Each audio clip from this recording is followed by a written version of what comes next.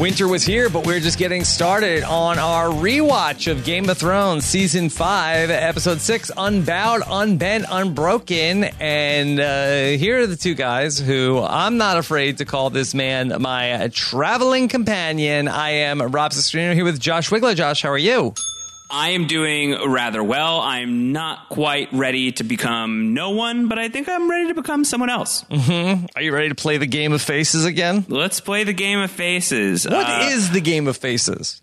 I think the Game of Faces, it's like the game where you lie and you try not to get whipped by the waif. Why is that the Game of Faces? Because like you're trying to convince the other person that the quote unquote face you're wearing as you're lying is so convincing. The game of lies. That would be better. That would be better. No, but it's to like make you be like a better actor, a better performer, so that you can never be caught in a lie. Like it's a real skill that they're teaching you for your stage work. Lady Crane is the queen of the Game of Faces. Master. Yes. All right, Josh, it is nice to be back here with you. I am back here in the studio after we recorded one of these while I was in New York, but here we are, and maybe uninterrupted here for a couple of weeks here on the Game of Thrones rewatch. I think that we'll be locked in for a good little while. Thank you all for being so patient with us. We really, really appreciate it. Obviously, extenuating circumstances. I'm really excited to be back into Game of Thrones mode. I really didn't think I would be because we're dealing with Season 5, which I'm out there, and I know that you have said this as well, that it's not our favorite season of the show. I don't think is unfair to say. And the episode that we're talking about today is an episode that I certainly have maligned in the past as the single worst episode of Game of Thrones. And I think that like I was somewhat excited to check it out again just to see if that would hold up, but kind of like this tepid excitement. Certainly the ending of this episode is really depressing and horrible to watch and really difficult to watch on so many levels. So I wasn't looking forward to revisiting this one. Plus it's got the Dorne fight with the Sand Snakes and Jaime and Bronn, and no one's really excited to check that out after you've seen how it's played the first time.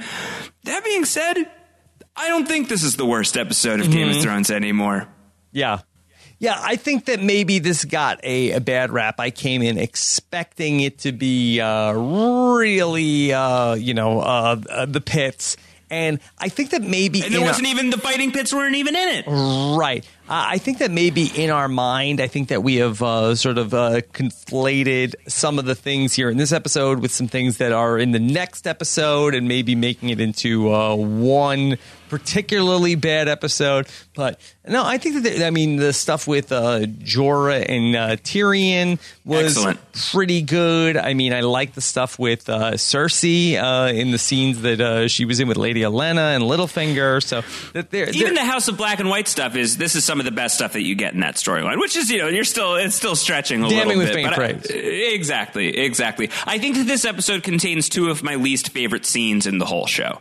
I think that's more accurate. I think that the Dorne fight really is terrible, and the final scene, the less we speak about it, the better. I think much as when we approached the scene with Jaime and Cersei in the Sept back in season 4, we talked about how that has only aged worse.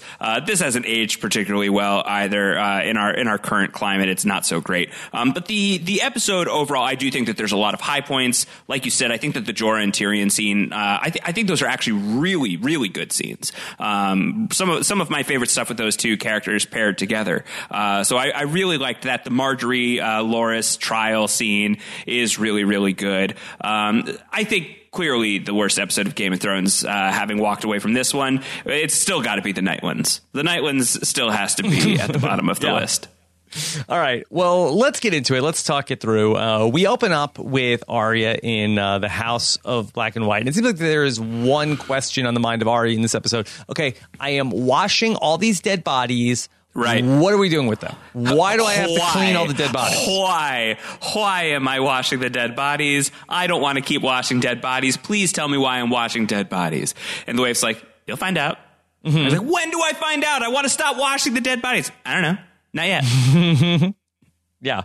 And so Arya wants to get back to the Game of Faces, and the waif is like, no Game of Faces. You already lost. Good day. Yeah. Sorry. It's over. It's a single shot game. You don't get to buy back in. Arya just really, really wants to play the game. And so the waif tells her this story about who she is, that she, much like Arya, she's the daughter of a lord. And I was an only child and the heir to the fortune. And, someone tried to kill me and I had to leave Westeros. So I joined the Faceless Men and my father, was widowed and it was all very, very sad. And I've been serving the Faceless Men. And then she's like, was that true? Or was it a lie? Mm-hmm. And Arya's like, oh, damn, we're playing the Game of Faces and I didn't even know. I wasn't paying that much attention because you're so uninteresting. So the Game of Faces is just out of arm's reach for poor Arya. Yeah. Well, they say when you play the Game of Faces, you either win or you lie. There is no middle ground. Indeed. Yeah.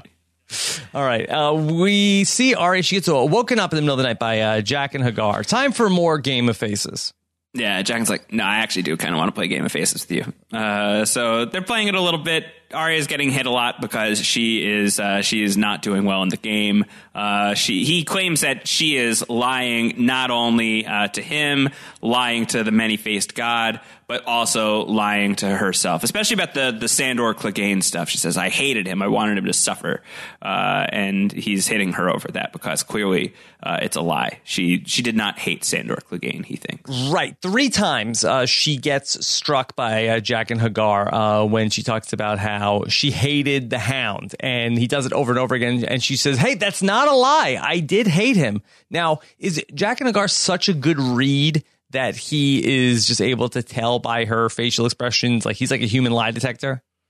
You know, if that's the case, then I think that his lie detecting skills need to be inspected because technically Arya is saying, I hated him. Even if she didn't hate him at the very end, she hated him at some point. So technically she's not lying, right? Well, she's talking about, I left him in the mountains to die. I wanted him to suffer. I hated him. Yeah, but just the semantics. I hated him. That could apply to a lot of different points in time in the past. She at least hated him at one point in time, right? See, I should be a faceless man. I've got loopholes upon loopholes. Nobody would suspect Wiggler as a faceless man. You're Captain Loophole. Ah, yes, the second podcast in the day that we're referencing the great archetype. Yeah, she doesn't want to play this stupid game. And Jack and Hagar says, hey, guess what? We never stop playing the Game of Faces. Oh, no. Sounds Terrible like a nightmare. News. Nightmare. What if Game of Thrones just became Game of Faces for the rest of the show from this point out? I definitely would have checked Well, that out. is one of the prequels they're working on, right? Game of Faces? Oh, God, I hope not. Please, no. Please, no. All right, Josh, we are going to check in with Jorah, who is admiring his cootie spot with Tyrion. I don't know if admiring is the right word. Inspecting his own cootie spot and hiding it as best as he can. Mm-hmm. I thought Tyrion comes off a little self-absorbed when he's talking with Jorah about, their journey together. And he wants to know, did you ever wonder why I was here in a brothel in Pentos? I think, I think one of the things that Tyrion is trying to do in this episode, and I think it's both out of self-interest, but also genuine curiosity. I mean, he's basically going to where he was going to go anyway. He's just, he's now traveling to Daenerys Targaryen under much more uncomfortable circumstances. And given the circumstances, I think he's trying to smooth things out a little bit. I think that there is an attempt to reason and bond at least a little bit with Jorah Mormont here and saying, like, do you understand why I was where I was when you captured me? It's not just because I wanted to come here. Things have happened. There is news out of King's Landing that you are not aware of. I killed my dad. I betrayed the family. Maybe I'm not the guy that you think I am, I think is what he's trying to get at here. Mm-hmm. Yeah. And I mean, the reason that he wasn't a brothel in Pentos really was, though, that he needed to be at a brothel. I mean, that was. I mean, that was specifically why he was in the brothel. Mm-hmm. In Volantis, it's another story, but the brothel really was for a solitary purpose. Yeah. And now Tyrion sort of puts his foot in his mouth when he is talking about how, but your father, why couldn't I have a dad like yours? They said, we'll never see a man like this again. And then Tyrion realizes, you didn't know that your dad was dead. Yeah, he could have taken a softer approach to that, I think. Jorah's sad to hear this. He like kind of swallows it and just like moves on. We're gonna get some great stuff with Jorah and Jon Snow later on in the show, and they meet up for that the Beyond the Wall episode in season 7. But Jorah's he's a strong, sturdy guy who doesn't have too much time for feels, unless it's feeling the grayscale that's growing on his wrist right now. Jorah wants to know how. How did it happen? Let me know. And and here we go. Yeah. A great opportunity to shout out our boy. Mm-hmm. Well, Jorah, Tyrion doesn't know his name. Otherwise, he could have said, are you familiar with Carl effing Tanner? From Gin Alley? Yeah, oh, God, I hate Carl Tanner from Gin Alley. He was undefeated around those parts. Imagine the timeline where Carl Tanner is traveling with these two and they encounter Mr. Echo. He would definitely be sold to the fighting pits with that reputation. He'd be a good traveling companion. No. He'd be the worst. He would chop your head off and deflesh your head and drink wine from your skull, and it would be bad. It would be bad. So Tyrion tells Jorah that he was murdered by his own men. I would have been like, Jorah, you just said that they said, well, we won't see another guy like him. Yeah. So was that like a sarcastic remark? Are you really rubbing it in my face? Maybe did Carl Tanner say that after he was drinking out of his skull? Yeah, exactly. Context, man. Context. Yeah. All right. Well, we go back to the House of Black and White, a little respite from the House of Black and White. And there's a young girl there with her dad. She's suffering. Dad wants to give her the mercy. Yeah, the gift of mercy because she's not doing well. And so Arya then gives her the gift of mercy, and in so doing is telling her a story about how, she was brought here by her father who loved me the way that your father loves you and prayed for the many-faced God. I drank this water. It healed me. And so she knows what she's doing. She knows, having seen multiple people drink this cup and then pass away, that she's probably euthanizing this girl. Mm-hmm. And I think she's like trying to ease her out a little bit. Like there's still some light in Arya Stark at this moment. Not much, but still some. It has not been fully extinguished yet. Yeah. Thought that Game of Thrones could have, made this girl seem a little worse off. You didn't like her dying acting? Wasn't up to par for you? No, she just didn't seem like she was coming across as like suffering greatly. Maybe it was a good day. It was a good day. It was a good day. So Arya is then working on the body of this young woman, and then she tries to open the door. She tries to go in and see what's going on. And Jaqen H'ghar says she's not ready. Yeah, not ready. Not ready yet. She's not ready. Not ready to become no one, but she is ready to become someone else. Yeah, so this is where we go to the Hall of Faces, and this is why I like this storyline at least this week. Is we finally get to see the Hall of Faces, which was a very lavishly described place in the book. I think that the show does an excellent job of showing us this place. It ended up being a key feature in the marketing campaign for season 6, I think it was, when they've got like every character's face potentially in the Hall of Faces. This is after Jon Snow has been killed at the end of season 5. Spoiler alert for those of you who've wandered in here by accident, but we're doing that these days, and we have been for some time. But there was like Kit Harington's face on the wall, and Christopher Hivju, like all of these different people, all of these different actors from the show. So I love the Hall of Faces. I wish that the storyline surrounding the Hall of Faces was a little better, but I think just as a visual, as an iconic location within Game of Thrones, it's really cool, and it was exciting to go back and see it after some time away. Okay, so Arya, that she is going to become somebody else. Now, she's going to take on the role of, the fish merchant, right? But is she wearing a face soon? No. So she's just like doing like reconnaissance, I think. It's like she's not ready yet to be putting on another face, but you are ready to start like acting and going out there and trying to play a role and see if like you can do sort of like the stealth tactics that are involved in being a faceless man. Okay. How excited are you for oysters, clams, and cockles, by the way? I guess pretty excited. Pretty excited, right? It's going to be a great time. Okay. All right. So let's then talk about Jorah and Tyrion. That Tyrion's asking, why Daenerys Targaryen? What's so great about her? Have you seen her?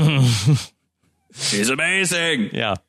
Because she stepped into a fire and she was totally fine. She's a badass and she's got dragons. Have you ever heard dragons singing? Listen to the Wandorf. They're great. Yeah. Can't really say that I've heard any dragon sing. But, Tyrion brings up some good points. And I think they're questions that we've asked about, okay, great. So she conquers Westeros. Then what?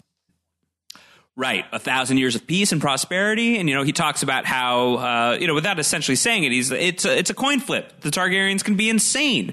What if she conquers the world and is insane? And Jorah is really just like a Daenerys apologist, and he's not even considering the fact that maybe she's not going to be a great queen. When Tyrion says it doesn't mean she's going to be a great queen, Jorah does allow, no, it doesn't. But he doesn't really examine it too far. I think that the show is asking us to examine the possibility. I think that everything involved in the Daenerys storyline, certainly this season, is really asking us to look in the face of, would Dany be a great queen? She's a badass and she has dragons, but is she going to be a great queen that is going to bring peace and prosperity? Or is this just sort of a pursuit of destiny, something that she feels entitled to rather than something that she really ought to be pursuing because of her altruism? I think that the show really wants us to ask these questions, because I really do feel that in the end, Daenerys is also going to have to look at this in the mirror and realize that maybe this is not the right way to go. So the evidence is here throughout the show. These are just things to track just in case that's the direction the final season takes us in with the Dany storyline. Josh, do you think that we will get a child conceived between Daenerys Targaryen and Jon Snow before the end of Game of Thrones? I don't think it's impossible. I think that would certainly fit with the dragon has three heads thing, right? Suddenly the two of them joining together are able to produce a child. Now there's three dragons as a result of this union. I think that makes some sense. I could see it. So going back to these Targaryen coin flip, they could come out insane or not insane. Do you think that kid is going to be somewhat normal at all? I like the idea of, I love this idea, actually, if it's their child is their child is ferreted away in secret, sort of the same way that Jon was, similar to how Dany was raised as well. If there's some sort of uncertainty about the kid at the end of Game of Thrones. I actually really like this. I've never really considered that before, that the child, the offspring of Jon and Dany could become this epic person of lore, the Song of Ice and Fire, if you will, that all hopes are pinned on, but we just don't know how that's going to shake out because it's just a baby by the end of the show. Yeah. Then maybe someday there could be a sequel where it's the Jon and Dany child show. Or maybe we can get some way down the road, 6 Feet Under type postscript. Ooh, I like that. Spoiler alert for 6 Feet Under, but I love that. Or we could get some sort of time-traveling, universe-crossing storyline where baby Snow Targaryen, finds him or herself in the zombie apocalypse and is now teamed up with season 28 Walking Dead Judith. Yeah, perfect. So Jorah spots a ship. That's a slave ship. All right, everybody, hide behind this rock. Yeah, they're here for water. There you go. Wah, wah, wah. And here comes Mr. Echo. Yeah. And so... AKA Malco. Malk. Your buddy Malk. We yada yada a little bit here, that they get spotted they're captured. Did Jorah fight these guys? I don't know. It doesn't look like it. He doesn't look too worse for wear when we get to the next scene. When we get to the next scene, and they're all tied up. But I mean, how else does that happen? I think is a decent call. I don't know. We kind of yada yada through a great actor just being plopped into Game of Thrones in a total nothing role. Why do you summon Adewale Akinnuoye Agbaje for this character just to have him be this 2-bit slaver who never shows up again? I'm not a fan of that. You know how much I love Mr. Echo. Huge fan of Simon Adebisi on Oz. I don't know if you were an Oz guy. This actor is the best. I was so excited when he was joining Game of Thrones, and they just give him absolutely nothing to do. I just feel like that Jorah kind of goes down here without a fight, literally. And he's supposed to be this great fighter, you know? I mean, they're going to send Jorah off to the salt mines. You would think that he would at least... I was going to say, did you feel triggered by that? Yeah, he's going to go off to the galactic salt mines. You would think that he's hang out with you and Tyson and Dany. Right. So then Tyrion, they have worse plans for him. They're going to cut his throat, and then they're going to chop off a very special part of his, because allegedly it has magic powers. Magic powers. His oyster clam and cockle is going to be removed. If I was Tyrion, I'd be like, and guilty as charged. So much magic. Well, I mean, he basically does have a moment like that, where Tyrion's like, how would he has to know it came from a dwarf? How would he know unless he sees the dwarf? No. And the slaver says, well, it's going to be dwarf sized. And Tyrion goes, oh yeah. Yeah, he has a great line delivery, like, guess again. Yeah, it's like, ooh, the famous Tyrion Lannister. It's a tripod, as they would say in Austin Powers. Yeah. And they say, all right, fine. He can live until we find a you-know-what merchant. Is that like a Dr. Mike? I think it is. Yeah, that's the character that he would play in Game of Thrones. Yeah. Amazing. Okay. Worked him in. It's got magic powers. Trust me. Maester Mike has got it all figured out. That's why they call me Magic Mike. Right. Great. So, hey, guess what? Did you know that this guy right here, now that they're talking about the fighting pits being back open, hey, did you hear that this guy is the best fighter ever? Right. And so this you have to imagine tells us that Jorah did not fight these guys. Otherwise, like this wouldn't have even been an argument to be had, because he got bested by all these people. But Tyrion is saying, this is Jorah Mormont. He's a very impressive fighter. He beat Jaime Lannister in jousting. Mm-hmm. And Malcolm's like, but jousting's kind of lame. Mm-hmm. Yeah. So they ultimately convince him because Jorah has fought a Dothraki fighter. Yeah, Blood Rider. Like Jorah finally decides to not be so humble. He's like, I did kill a Dothraki Blood Rider. It was really cool. You should have seen it. I was wearing armor. It was great. Mm-hmm. They cut him in the face and stuff. Dropped to the ground in a really cool shot. This is season 1 stuff. It was really, really good. So let's go back to King's Landing, where Littlefinger has finally arrived, Josh. Brother Lancel is here to greet Littlefinger. And Littlefinger is unimpressed with Brother Lancel, I would say. Mm-hmm. Yeah.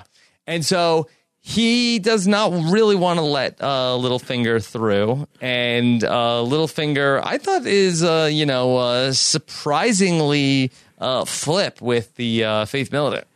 Yeah, definitely. Like, Lancel's like, be careful, Littlefinger. There's no tolerance for flesh feathers in the new King's Landing. So Dr. Mike is unwelcome here. And Littlefinger is like, yeah, but I'm just going to do it anyway. So back off, Brother Lancel. Yeah. Littlefinger tells him, we both peddle fantasies, Brother Lancel. Mine just happened to be entertaining. Sick burn. Yeah. Well, it's going to be a sick burn. Just a little over a season from now. All right, so Littlefinger and Cersei talk. And so I think that this was a very interesting conversation. And I didn't really remember. I knew that they had scene together here in season 5. I didn't remember exactly what they talked about. Sure. I have to admit, too, like, I kind of spaced out during this scene. So if you could catch me back up on this, it seemed like there was some compelling stuff happening here. Good. All right. So first, Littlefinger, who's, generally the king of bad ideas, it's a sort of call, like, do you think it was a good idea to have the queen arrested? She's like, I think so. I think it was. Yeah. I feel good about it. I feel good. Yeah. And so he's saying, but don't you think that this was going to be an insult to House Tyrell? And she's like, if anything, I should be offended that, Loras could have married me. Instead, he chose the company of men. And they end up getting into talking about Littlefinger's choice of a bride. And they're getting into, like, really just off the beaten path, talking about, who is hooking up with who. Lots of gossip. But anyway. Yeah, she's like, oh, sorry about Lysa Arryn. And he's like, yeah, she was great. She's like, yeah, no, she wasn't. She kind of sucked. Yeah. All right. So they end up getting back to Littlefinger has some news for Cersei. Hey, guess what I heard? I heard that Sansa Stark is going to be marrying Roose Bolton's son, and to become the Lord of Winterfell and the Warden of the North, and wants to marry a Stark girl, and she is incensed. She's like, I knew we shouldn't have been working with these treasonous a-holes. Yeah. I knew it. Yeah, I mean, good call, except for the fact that the traitor is right in front of you, Cersei. Mm-hmm. That's right. Okay, so here's what Littlefinger is telling her about how, hey, Stannis is going to be riding there because Cersei wants to go, wants to do something about this. And Littlefinger's saying, like, hey, hold on a second. Because Stannis is coming, so let them fight. Let Stannis fight the Boltons, and then you can move in there. And Cersei is concerned. It's going to be winter, and it's very far away, the North, and she wants to know, does she have loyalty from the Vale? Right. And Littlefinger, it seems like he's kind of positing that, right? It's like, listen, if all these people can't like show up and fight in your honor, I've got the Vale. Maybe the Vale can help. Mm-hmm. Yeah. And so Littlefinger says, oh, well, if you don't want to go up there, I guess I can send the Knights of the Vale in and then, conquer whoever comes out of that one. Right. So that's, this is interesting. This stuff is going to pay off to some degree. We know that he's going to eventually swoop in with the Knights of the Vale, but only after the Boltons and the Baratheons have fought, and some of their forces have been weakened. Certainly the Baratheons are wiped out. So some of the planning is still going accordingly, I guess. Well, she's like, with all due respect, Littlefinger, you're well respected as a brothel keeper and money lender. As a flesh peddler. Right, but you're not a military man. And he's like, well, what do you have to lose? What do you have to lose? That you won't have to harm one Lannister soldier. So what I'm trying to get to here, Josh, is, so should we assume that the Littlefinger plans of season 6 and season 7 are still in play? Is he still operating under this playbook where then he is going to ride in with the Knights of the Vale? I mean, that in season 7, I think it's, or I forget if it's in season 6.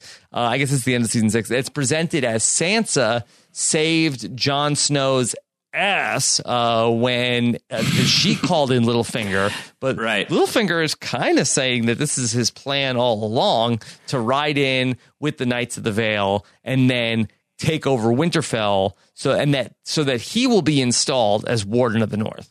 Right. And so then what's his move after that? Is like to like go and be like coronated by Cersei, and during the coronation somehow kill her and like take over the throne? Like, is that like the next step? Is that like the final step in his master plan to like reveal Sansa and then like have like the loyalty of all of the North, the loyalty of the people in the Vale, and a vast number of people in the King's Landing area who will be thrilled to have a regime change away from the Lannisters after all of these headlines that you just cannot escape? Mm-hmm. Is that the plan, do you think? Well, it's interesting because Cersei says, okay, I know that you're a man of your word when I have Sansa Stark's head on a spike. So Littlefinger could get installed as the warden of the North, but without Sansa, without the Starks, I don't think he can hold the North. So it's a little bit of a catch-22. Maybe he never figured this part out. Or he's like, I've got Sansa's head on a spike. Let's hang out. I'll show you. And then they hang out, and he's like, here, it's over here. And then he kills Cersei. Yeah, I guess he could just like buy some time of that. Okay, he can like send a note to Cersei. Hey, I've taken the North as you've asked. So I'm on top of that. Don't worry about these reports about the Starks being here too. That's fake news. That's fake news. Interesting stuff. Would have been great to see it play out. Okay. All right. Let's go to Dorne. And hey, we have some good news. We could yada this a little bit. Cool. Trystane is going to propose to Myrcella. All right. Well, if we're going to yada, then let's just forget all of that. None of that's going to happen. So who cares? Well, And, I think this is the first time that we're seeing them speak to one another. I think we saw them like from a distance. And who cares? All right. So in this scene, Trystane and Myrcella have some lines of dialogue and they kiss. Mm-hmm. Yeah. And then that's really it. That's all that happens. Yeah. And we see Prince Doran from afar say, oh, a lovely couple, a Lannister and a Martell. What could go wrong? So much could go wrong. Watch out for that satay. And then we see Bronn and Jaime. They're on their way to the Water Gardens. In disguise. Bronn is singing the Dornishman's wife. Bronn really has a tremendous singing voice, I must say. Yes. We've called it the Waldorf before, but I do think like the Brondoff kind of writes itself. If ever were to go in that direction, he's sort of the Wanda of Westeros. But they're marching to the Water Gardens, and they've got their costumes on, and we see that the Sand Snakes are planning to make their move against Myrcella. For Oberyn. Red Viper rolling in his grave. And then there is a fight. Everyone converges in the same place at the same time, and a fight occurs. Yeah. Now, this was, I think, criticized at the time. I think people were asking for there to be yakety sax played over this. Yes. Was this as bad in your viewing most recently as opposed to in the original airing?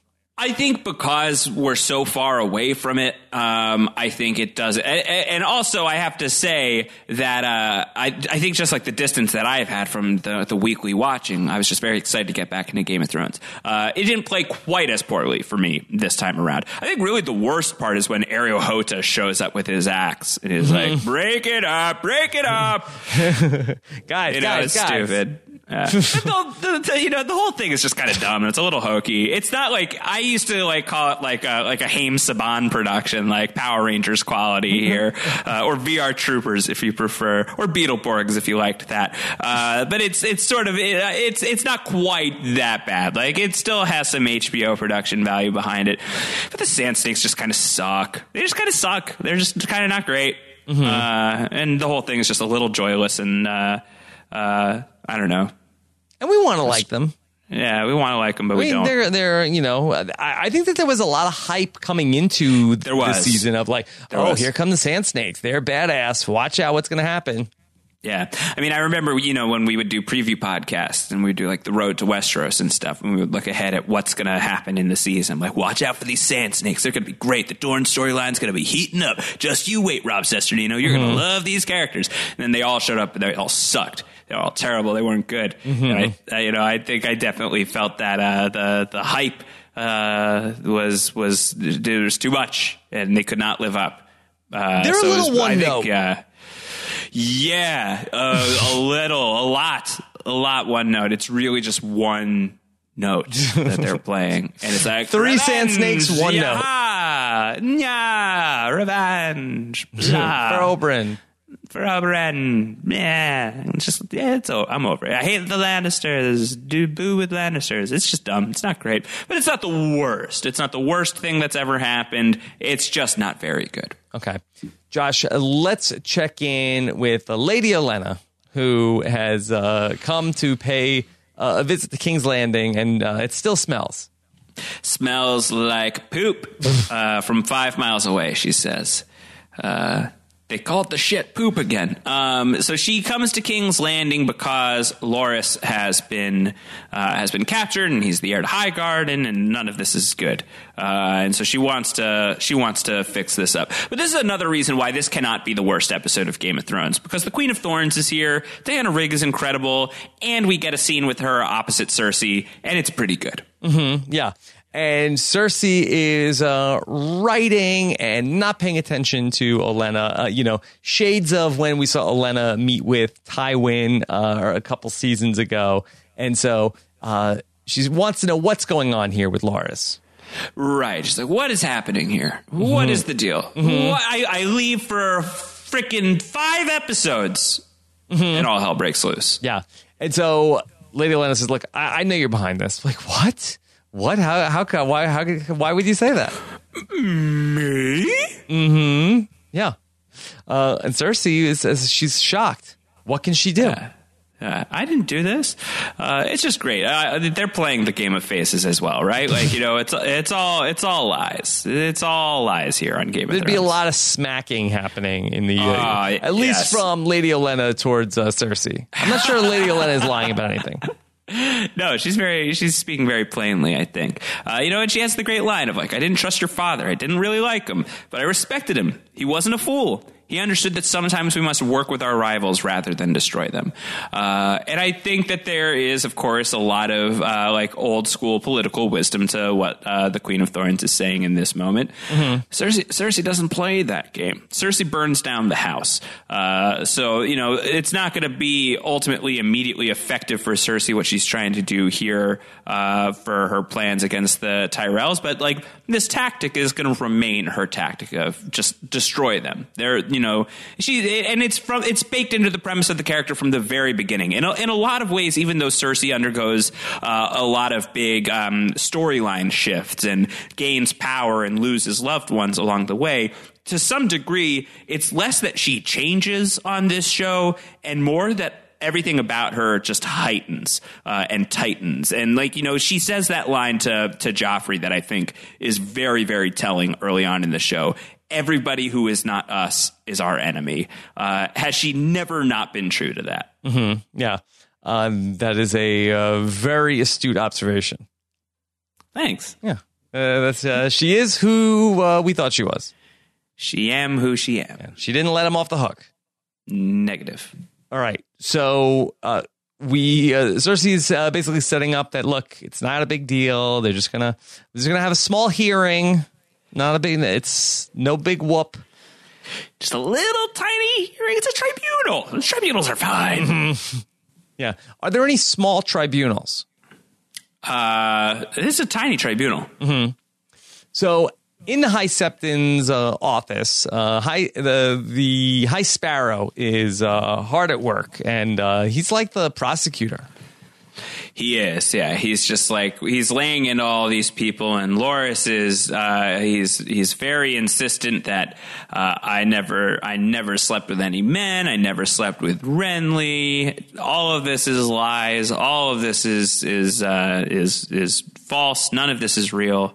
I'm not who you're saying I am. And the High Sparrow's like, okay, that's good. And so he's like, oh, all right. And so he gets up and everyone thinks it's over. Yep. And then, hold on. It's not over. Let's talk to somebody else. Who else can we talk to? How about Marjorie? Right. So here comes Marjorie. Marjorie shows up and she is also backing Loras on all of this. None of this was true. All of this is a lie. I believe my brother. All of that. Yes. Cue Oliver. Now, as some sort of amateur Westerosi legal analyst, I think that Marjorie should have taken the fifth here. Yeah, I think that's probably correct. And what I mean by that is the warrior. That is the fifth. Drama combat. Just immediately. Yeah. Okay. So she's like, nope, never did it. I would know. That's crazy talk. No. Okay. All right. And now the High Sparrow calls in a star witness, Oliver. And in comes Oliver. He's full of porridge and ready to spill the tea. Full of porridge? Is that not? Oh, it's gruel. Sorry. This is gruel that he ate. Oliver Twist. Yeah. Remember the great play? And the High Sparrow is like, can I please have some more testimony?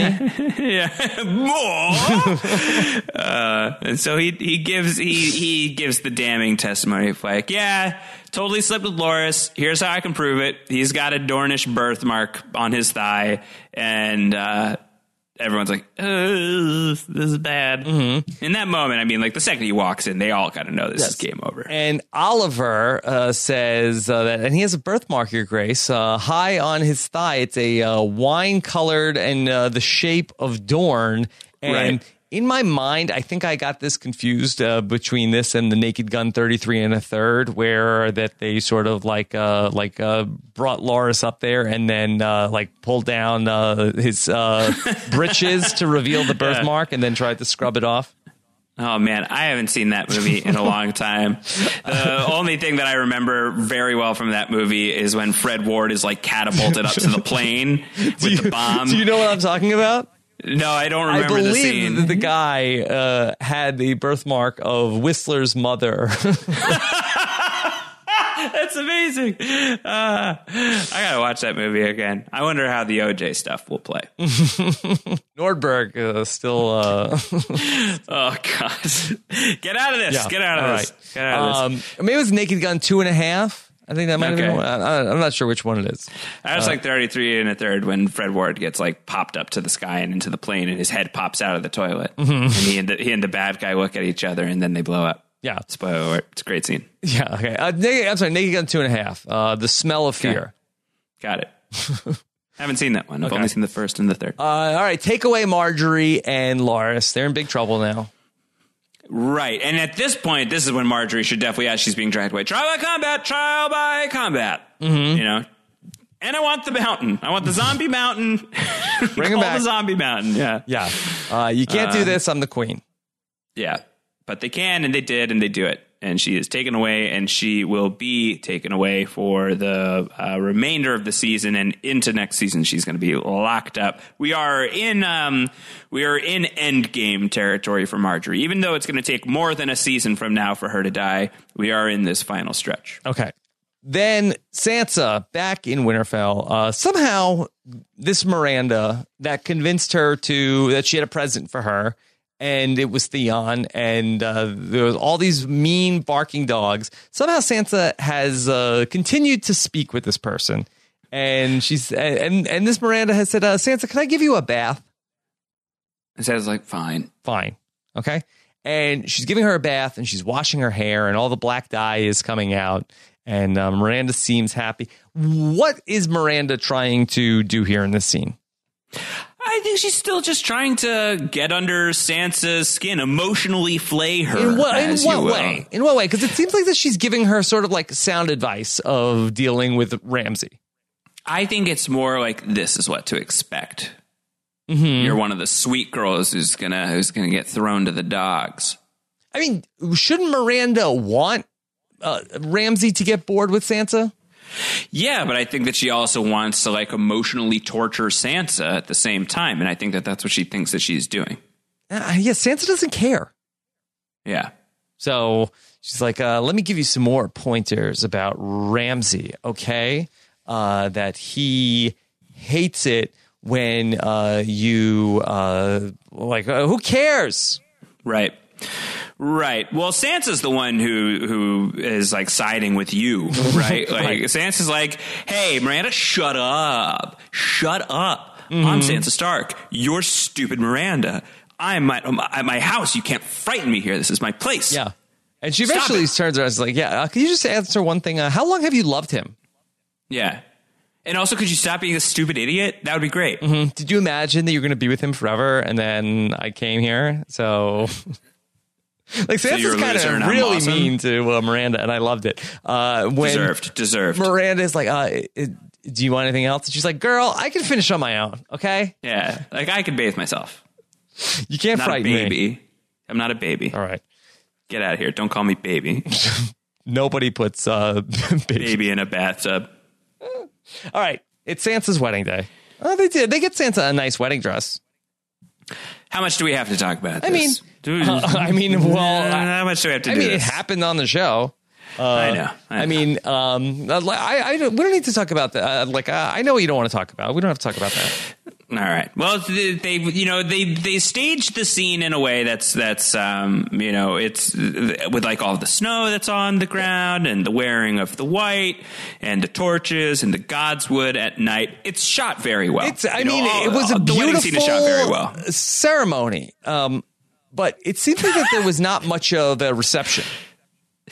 No, they yada through the reception. I'm sure that you think there was one. Maybe not. Maybe not. Maybe not. Maybe Roose Bolton at this point is like, last wedding I went to didn't go so great. Yeah, it seems like that we go right from the reception. Because I mean, every other wedding we've ever seen in Game of Thrones, that it seems to be, it's sort of like a raucous affair, and there's drinking and a bedding ceremony. Yeah, but the Boltons aren't party animals. Yeah, it seems like they just yada at the party. I think that's likely. I think, literally, I think that it could be like weddings are uncouth right now. The last 2 royal weddings involved much death. They didn't go great. Well, Marjorie and Tommen went off without a hitch. That was fine, but that also was pretty much without a reception. Mm-hmm. So maybe they feel like the key to happiness is no reception. Right. Also, Roose Bolton seems like a fairly thrifty guy, and I don't think that he's really looking to spend money on a big wedding. Mm-hmm. And traditionally, the bride's family pays for the wedding, and she kind of doesn't have a family. Come on! I'm just telling you that there could have been a lot of factors. I mean, that Roose Bolton is notoriously cheap. He married Walda because Walder Frey said he would pay him in pound per pound of silver. The weight of his wife. Yeah. So I mean, if he had to foot the bill, he's like, I'm not paying for this wedding. Absolutely. Makes a lot of sense. Yeah. Okay. So before all this happened, Theon is scheduled to bring Sansa down the aisle. And Sansa's like, I'm not going with you. He's like, but I'll be in trouble. She's like, I don't care. What do you think of Theon's Humperdinck aesthetic? Yeah. I didn't love this look for Theon. Yeah, he's gone full Humperdinck. Yeah. Yeah. And then, there's this terrible ending to the episode. It's not good. It's not good. And, I don't know if there's anything else to address there. It was not. It's the wedding night. Ramsay is terrible. He has sex with Sansa in front of Theon and forces Theon to watch, and it's all horrible. And I think at the time of this episode airing, I was very upset about it. That was back when we still did the Terry Schwartz book clubs. Even I think we did 1 season past that, maybe. Mm-hmm. Terry, who's doing phenomenally, by the way, these days. Her career is remarkable to watch from afar. She's absolutely crushing it. We didn't like this. We were unhappy with this. Nobody liked this. This is polling at 0% approval. Yeah, it was very, very bad. It remains very, very bad. It was, not a great scene then, not a great scene now. I didn't watch it terribly closely this week because I just really don't like it. So didn't want to watch it. Mm-hmm. Can you maybe talk about the differences between what the show did in this season versus the books? Well, yeah, so this doesn't exist, at least not yet. I mean, and who knows what George R. R. Martin has up his sleeve whenever he publishes The Winds of Winter, should such an occasion occur. But in the books as it stands, Sansa's still in the Vale. She's never met Ramsay. That has not happened at all. There is a different character who Ramsay marries. There's this young woman named Jane Poole who has appeared very, very briefly early on in the show and has not reappeared since and probably never will, who is Sansa's good friend, who is smuggled into Winterfell under the guise of being Arya Stark. So it's like a sham wedding to make it look like the Boltons are more legitimate by marrying Ramsay to Jane Poole. And a very similar scene occurs from Theon's perspective in the book, where Ramsay is not only making Theon watch what he is doing to Jane Poole, but makes him participate as well. Mm-hmm. And it's a very, very grim, terrible chapter to read. Absolutely horrible. Mm-hmm. Okay. All right. So this was, for a lot of people, very upsetting because this did not happen to Sansa in the books. They made this up for the TV show. Among the reasons why it sucks. I think that's certainly one of them. But the whole thing is horrible. I will say the only thing this time that got me through it a little easier is well, one day she will feed this man to dogs. Mm-hmm. And that's something to look forward to, is the dog food that Ramsay shall become. Okay.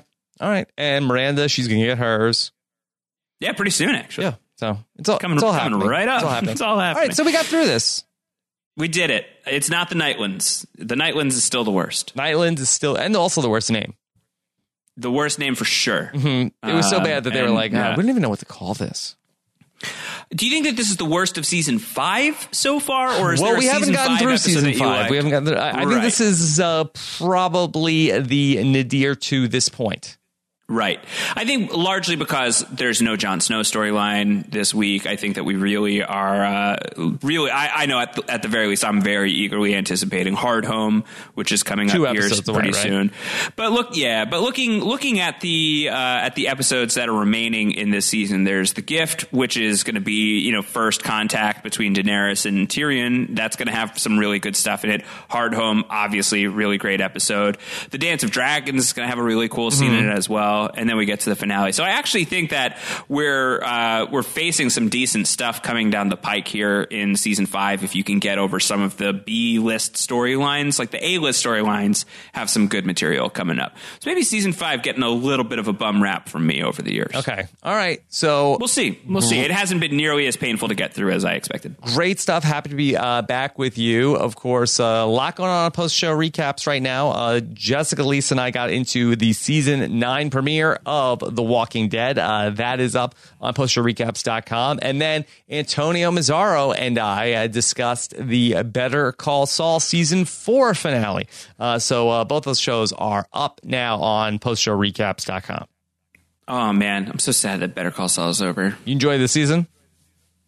It took a while, but once it got good, it got great. Yeah. So it was a little bit of a slow burn to start. Yes. So go check out the finale recap with Antonio Mazzaro. Josh, anything else you want to say while we're here? No. I missed you. I missed all of you. Missed you, yeah. I'm happy to be back. Happy to be back with you as well. We will be back to talk about The Gift coming up in 1 week's time here on Post Show Recaps. You can make sure you're subscribed at postshowrecaps.com/iTunes, or for Game of Thrones only, postshowrecaps.com/GOT iTunes. Follow Josh Wigler on Twitter. He is at Round Howard. I'm at Rob Cesternino. Take care, everybody. Have a good one. Bye.